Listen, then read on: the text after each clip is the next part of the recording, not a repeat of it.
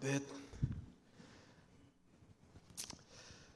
If you don't mind, just before you take your seats, I want to read this text. It's not a very long text, but I want to read this text, and this is going to be the text that is the backdrop for our message on today.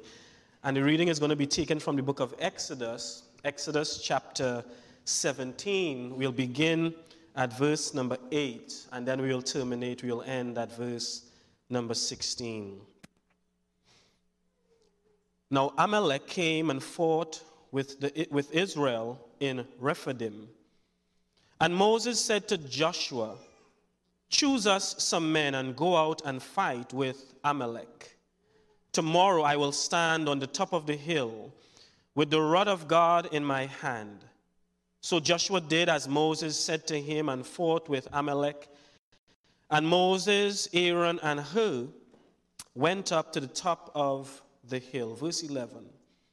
And so it was when Moses held up his hand that Israel prevailed, and when he let down his hand, Amalek prevailed. But Moses' hand became heavy, so they took a stone and put it under him and he sat on it. And Aaron and Hur supported his hands, one on one side and the other on the other side, and his hands were steady until the going down of the sun. So Joshua defeated Amalek and his people with the edge of the sword. Then the Lord said to Moses, "Write this for a memorial in the book and recount it in the hearing of Joshua, that I will utterly blot out of the remembrance of Amalek from under heaven." Verse 15. And Moses built an altar and called its name, "The Lord is my banner." In a different translation, that would be Jehovah Nisi. For he said, because the Lord had sworn, the Lord will war with Amalek for generations to generations. You may have your seats at this time. I was thinking about the perfect individual to help me illustrate this message on today. And I'll be honest with you, I have a two-part type of approach to this message. I have the educational part, the academic part, and I'm going to give some details about this text. I'm going to give some details about Exodus, and just where Exodus falls, and what this work or this body of work really is all about. And then I'm going to do the spiritual thing in looking at some of the application points of this particular text. And so the first person that came to mind to help me with my illustration this morning, of course, was Andrew Dunaway, but as fate would have it and as God would have it, Andrew is doing some security work in the hallway. And then I remembered, we have a youth minister here who has a nice beard. That's JP. and he is tall. I think he's going to be strong enough. So JP, I want to ask you just to come if you don't mind. I need your assistance for this. Don't be mad, JP. The psalmist said, "I was glad when they said unto me, 'Come, let's go into the house of the Lord.'" Don't be mad. I want you to stand here. All right? It's to operate. I want you to stand here, and I want you to take this. Is it heavy? No. All right. It's not heavy, right? It's not heavy. And I want you to lift this staff up above your head. Like, do whatever you need. If that's how you're comfortable holding it, that's fine. But from the rising of the sun to the going down thereof, you're going to have to hold that staff until I'm done. Is it 20 minutes?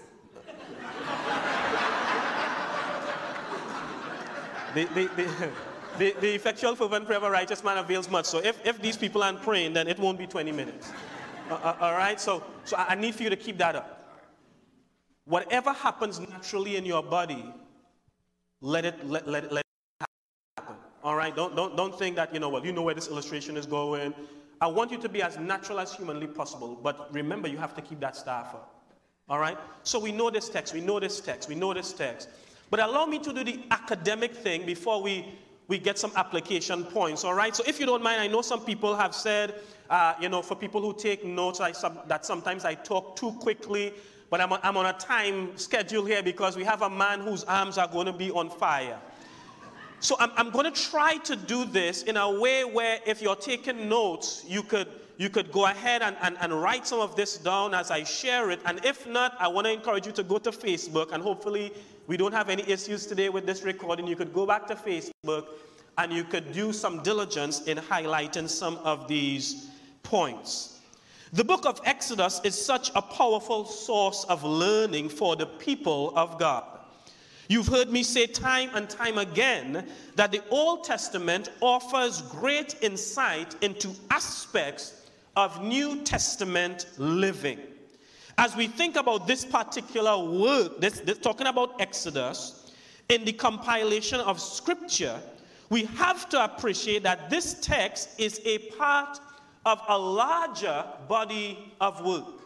That is to say, if we have to be a little bit more specific, where we find our text, chapter 17, verses 8 through 16, it's found within the confines of the totality of the work that is the book of Exodus. But Exodus as well is found within the confines of a larger body of work that's found within what is considered to be the Torah, Genesis, Exodus, Leviticus, Numbers, and Deuteronomy. Those 5 books that Moses is attributed, as far as we know, of compiling and himself writing.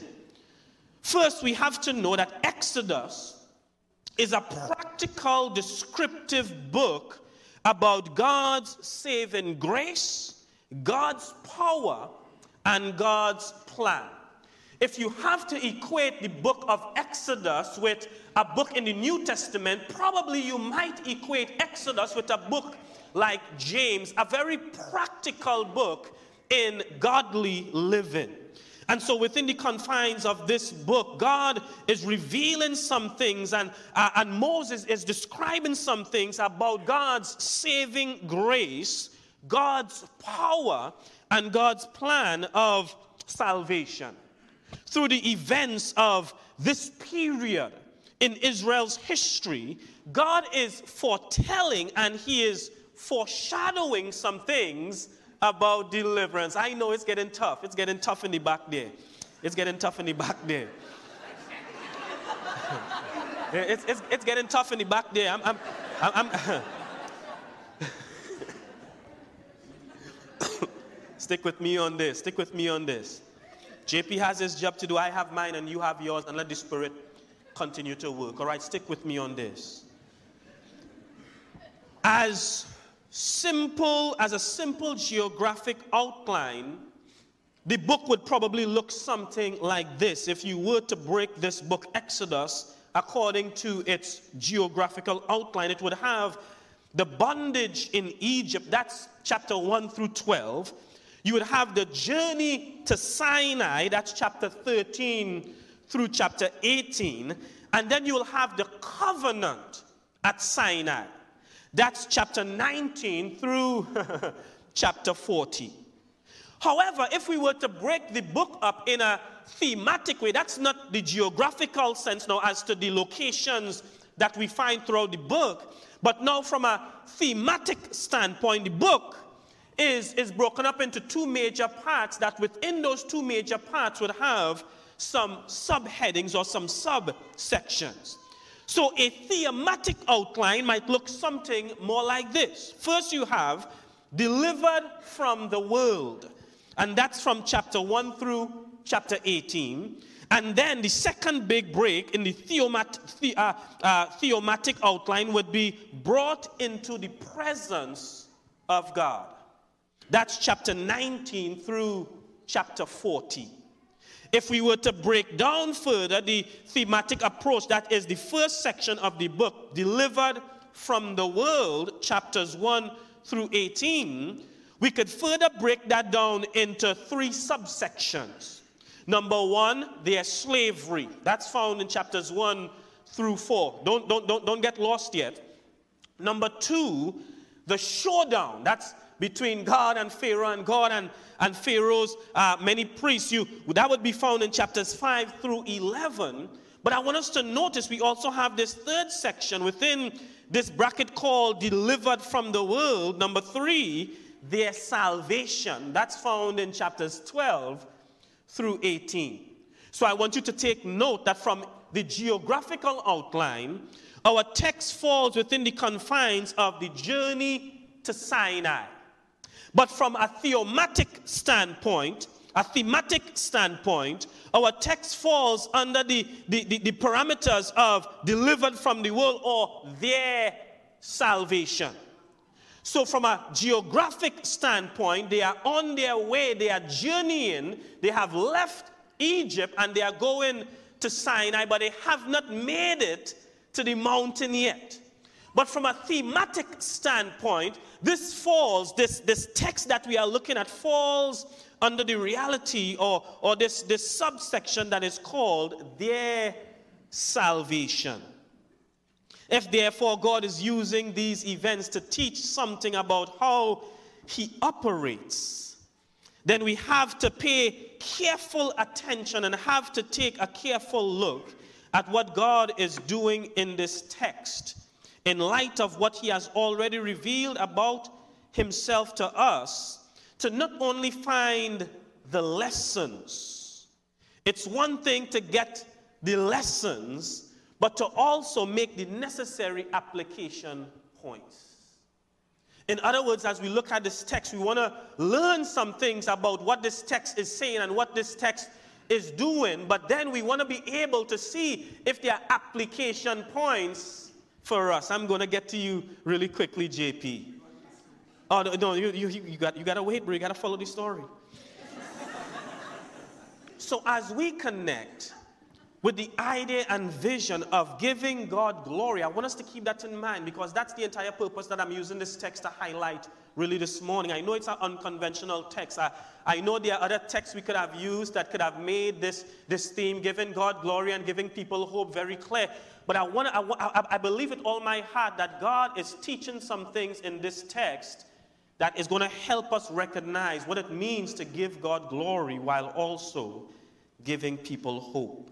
So there are some things really quickly before I make my way into the text. There are some things I want us to keep in mind and keep in view.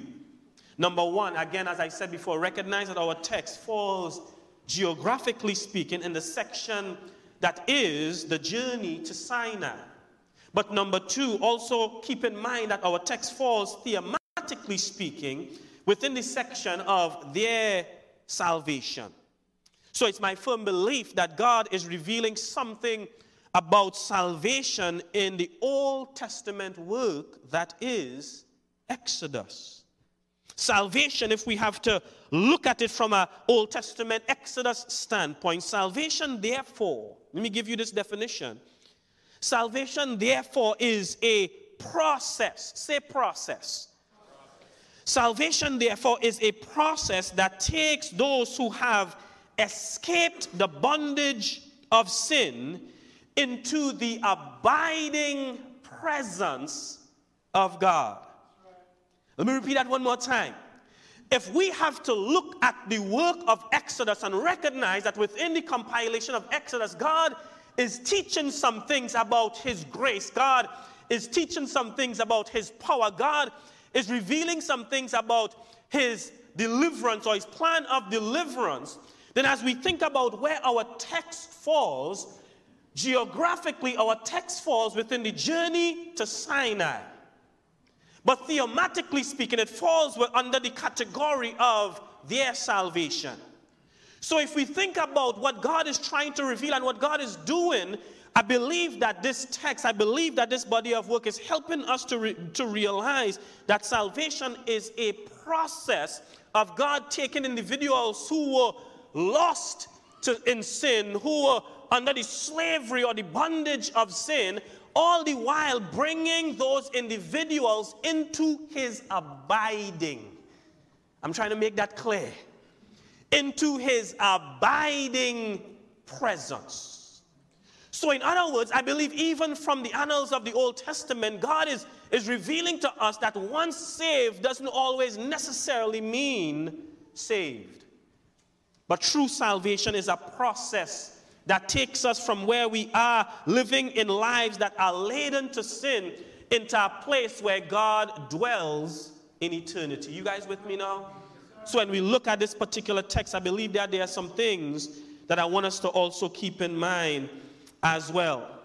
God's presence, notice, was with them and was manifested in various ways.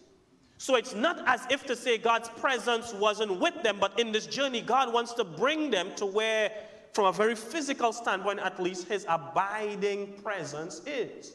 But while on the journey, you remember when he brought them up out of Egypt? You're going to get some help now, JP. You remember when God brought them up out of Egypt? The scripture would tell us that by day he was there in the form of a pillar of cloud. You remember when it turned dark and when it got cold, his presence was indicated by a pillar of fire by night. You remember that. So it's not that if to say that on the journey God's presence wasn't there, but God wanted to get them to a place where his abiding presence was and is. Church, I need for us to see this from a Christian standpoint, that as God takes us on this journey, he wants us to know that I am ever present with you, but I'm bringing you on this journey and I'm giving you my presence because where I really need for you to be is where I dwell in eternity. So while you trod, as we would say back home, while you trod Zion Road, you guys would know about that. You had to listen to reggae for that. But as you walk this physical road, as you live this very earthly life, I will give you my presence as you walk, but I'm really purposed to bring you into eternity. So I need for us to recognize, number one, where this text falls, but number two, I want us to remember that God brought them this way through the wilderness because he had understood that had they gone northward and they went through the land of the Philistines, that as soon as they encountered war, their response would be to turn back and go to Egypt. So I need for us to appreciate that God recognized that the reason why I brought them south to begin with was because they weren't ready to handle the type of wars and fights they would encounter until I get them into my presence. I give them a law, I give them instructions, and I build them up. So in other words, I want us to appreciate some things about this text, that we find in this text that they are going to engage in a battle, in a scrimmage, but it's not really the type of scrimmage that was going to force them to turn back, tuck tail and run, and go back to Egypt. So now as we get into our text, I want us to see three things really quickly. Three things really quickly as we engage this text. As we try to develop the idea and the vision of giving God glory and people hope. Number one, I want us to see the operation. Say operation. Number two, I want us to see the observation. Say observation. But number three, I want us to see God's objective in all of this. Say objective. So that's the observation, the operation, the observation, and then thirdly, the objective. As we look at the operation, I need for us to see this, and this is where JP is going to come in. Are you tired, by the way? No. Oh, you could go. You could go for a long time. You could go for a long time. All right. Preach. All right, good. As we look at the operation, I'm using this from a very military standpoint because the term operation is used to talk about an activity that is a military activity. So I'm using it from that standpoint. And as we look at this operation, and I need for us to recognize that there is a battle that's ensuing. But as this battle is taking place, it's actually two battles raging simultaneously on two separate fronts. We have Joshua that's down in the valley, so to speak. So Joshua is down there and he is warring with Amalek and his people. You guys with me? So that's one battlefield that's waging in the valley, so to speak. I'm saying in the valley, but really it's down the slope. And so I just want us to see it. And so there's one battle that's taking place down there. But then there's another battle that's taken place up here. And as you think about that, I need for us to begin making these associations because it's one thing to know the details of the text. It's another thing entirely to recognize how this affects our Christian journey. Because I need for us to appreciate that at any given point in time, you and I in a fight, but it's really two battles that's taken place simultaneously at the same time. So while we are sometimes down in the trenches fighting our Amaleks, there is something taking place on the hill.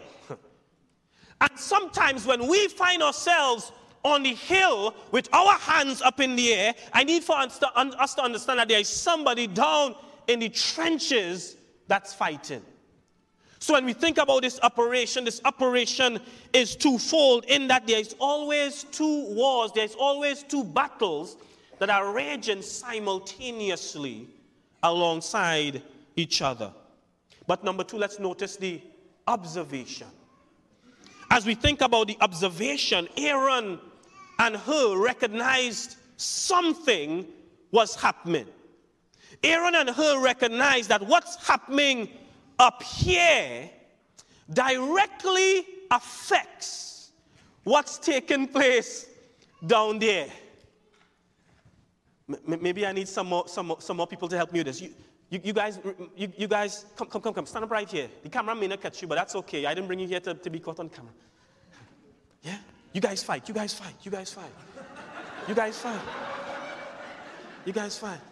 So let me do this. You have Joshua and you have Amalek and his armies, all right? As long as his hand is in the air, you're supposed to be winning, so put him down on the ground. You know what I mean? Put him down. Yeah. But then, don't let this be too much of a distraction. But then the scripture would say, when Moses' hand fell,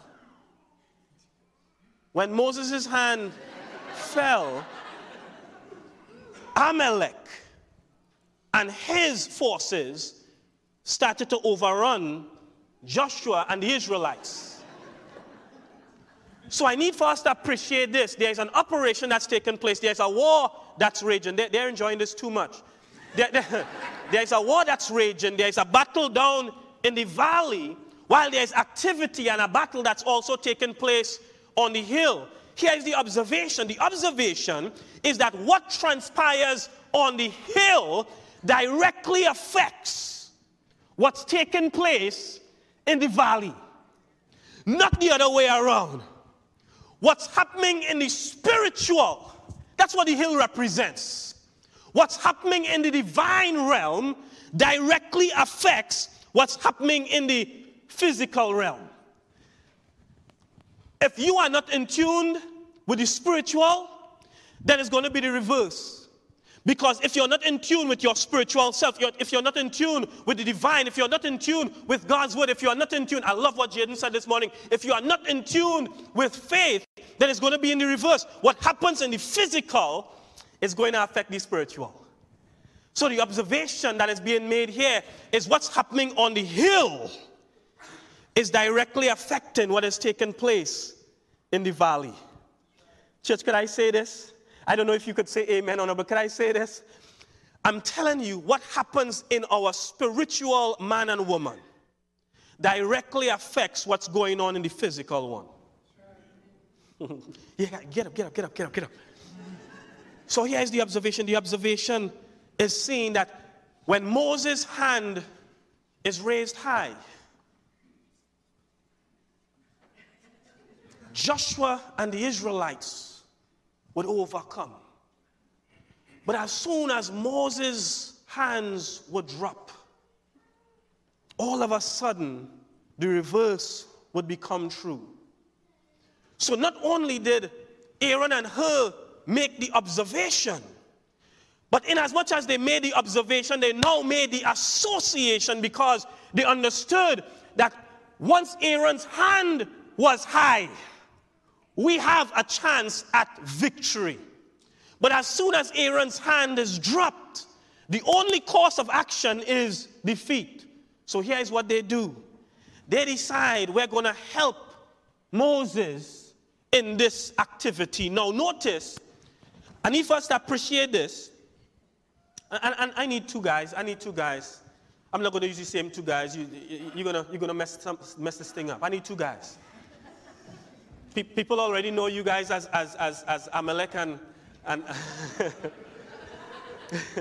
don't want to mix people up. I need for us to appreciate this church. This is all in the details, but it's so important and so valuable. Who is the hand that's holding the staff? Moses. Who is the person that has to lift the staff up? Moses. So it's not that they are trying to take Moses' job away from him.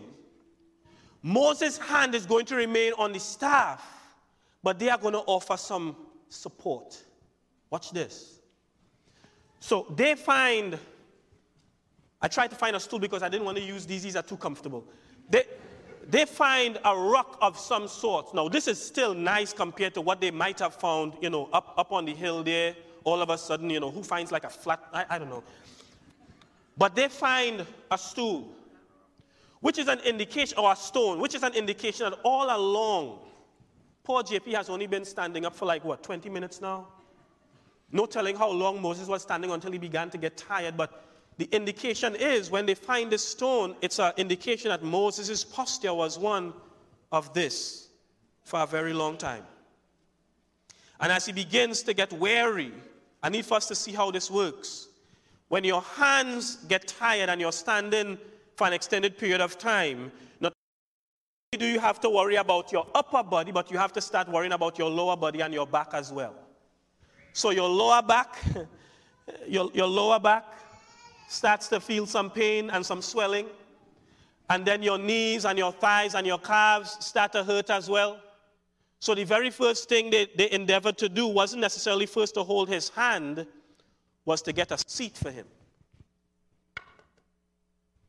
So they endeavored to make him somewhat comfortable. It wasn't going to be totally about comfort, but we needed to get his body in a place that was in a better position to hold up his weight. I'm going to go somewhere with this. I'm almost done. Follow me on this. So the very first thing, now this was, the scripture doesn't tell us God gave Moses this plan. Moses apparently came up with this plan and God is going to bless it. I believe there was some kind of dialogue that would have happened between Moses and God. But I need for us to see, they didn't say, well, Moses, this was your plan, you need to figure it out. Because clearly you didn't think through this plan really well.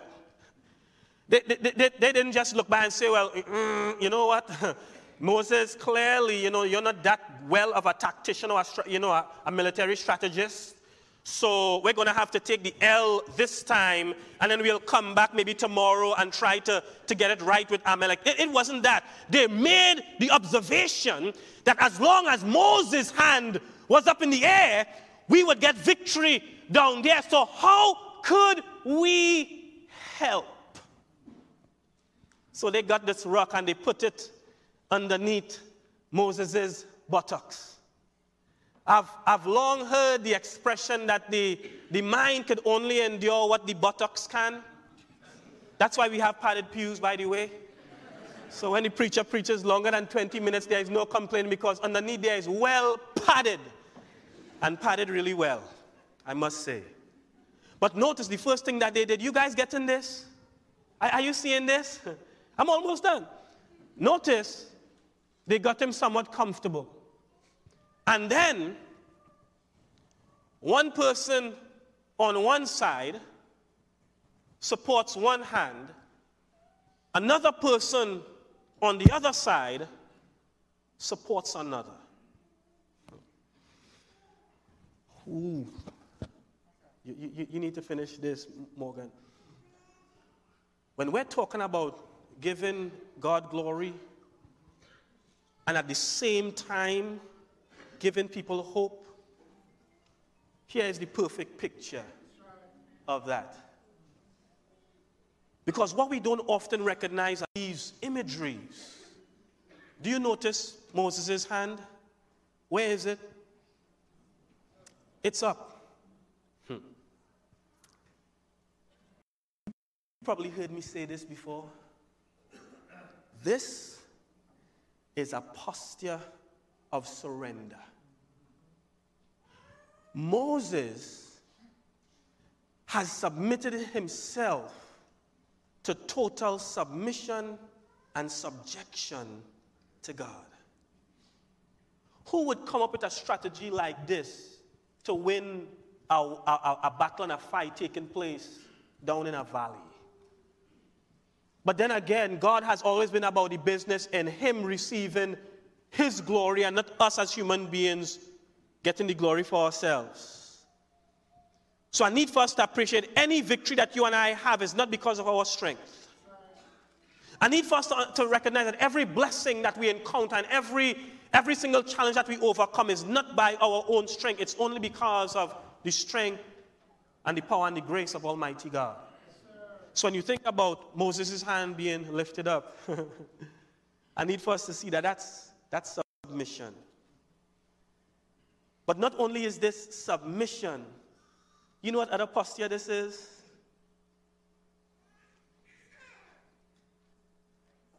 Thou, O Lord, art a shield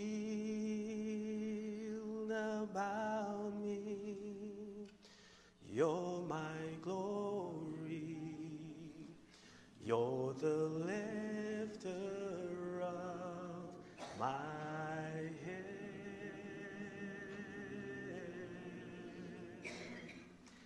Thou,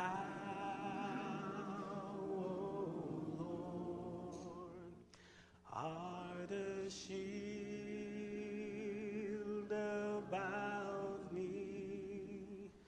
You're my glory. You're the lifter of my head.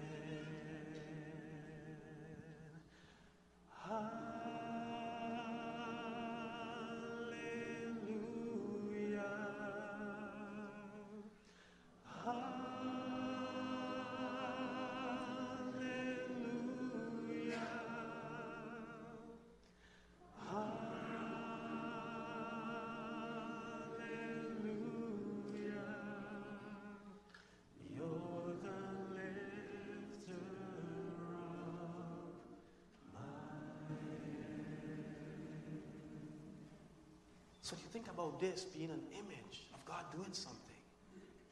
This is an image of submission. While at the same time, it's also an image and posture of praise. So these guys observed that only when Moses was in full submission, only when Moses' praise level was at optimum capacity, was there victory to be had down in the valley. So not only do we find the operation taking place, not only do we recognize the observation, but I want to be done here as we recognize the objective. God's objective was to get them to his abiding presence. In other words, this skirmish, this fight, this encounter was not going to deter them from getting where God had intended for them to be. But inasmuch as Moses had a task, I need for us to see this. Sometimes in the performing of a task, we may not always have the strength to do it on our own. It's not by chance that Aaron was with Moses on the hill. It's not by chance that God designed that Christianity should not be lived in isolation, but that you and I would have brothers and sisters to live out this Christian life together in. You know why? Because every husband and wife will testify to the fact that sometimes when the husband is at a high, the wife might be at a low. And when the wife is at a high, the husband might be a low. All of us could testify to the fact that sometimes when I am on a high, you might be at a low. And when you're at a high, I might be at a low. But we understand that whatever is happening on the hill could affect what's going on in the valley. And so when I see my brother struggling, I don't leave him alone. When I see my sister hurting, I don't leave her by herself. You guys with me? So if there's anything I want us to take away as we come to this appreciation and understanding of what it means to give God glory and give people hope. Giving God glory means submitting to God 100%. While at the same time presenting a posture of full praise and adoration to Almighty God. We'll talk about praise and worship later on in the year because, we don't all see eye to eye on what that really looks like and what that really means. But I believe the scripture has a word for us when you think about what it means to praise and worship God. But here's what I want us to see, because this is not just about giving God glory. It's also about giving people hope. Do you not realize that by living a life that gives glory to God up here, we give hope to the people who are struggling and fighting down there? The same way that Aaron and Hur made the observation up here, you don't recognize, or do you not think that Joshua and the others made the same observation down there? So every time they saw Moses' hands go down, they became despondent. But once Moses' hand was raised, I could almost hear the words of Jesus as he would utter the words, "If I be lifted up." Once we continue to give God glory and we continue to give God praise on our hills, I know it's a struggle. I know it's a fight. I know left up to our own devices, we might determine to give up, but we understand that there's really no giving up here, because God, this is just a stop on the way. This is but a small station in my journey to get to God's abiding presence. Anybody here going through some struggle right now? Anybody here have some frustration that they are going through right now? Anybody here have some turmoil that they are going through right now? Anybody here going through an Amalek type moment down in the valley? That's just but one station. That's just but one stop. God's objective is not so that you die in the valley. God's objective is to get you and I into his everlasting, abiding presence. So he'll empower you. He'll strengthen you. He'll guide you. He'll put the right tools and the right people in your life to help you along the way. Would you reject that help? Or would you, like Moses, accept it? Moses understood he couldn't do it by himself. But it was my task to keep my hand on the rod. But with a little help. I could hear the psalmist say, "Grace and mercy follows me all the days of my life." Oh, for a little help. As a husband, I have my wife on one hand and my kids on the next. Oh, for a little help.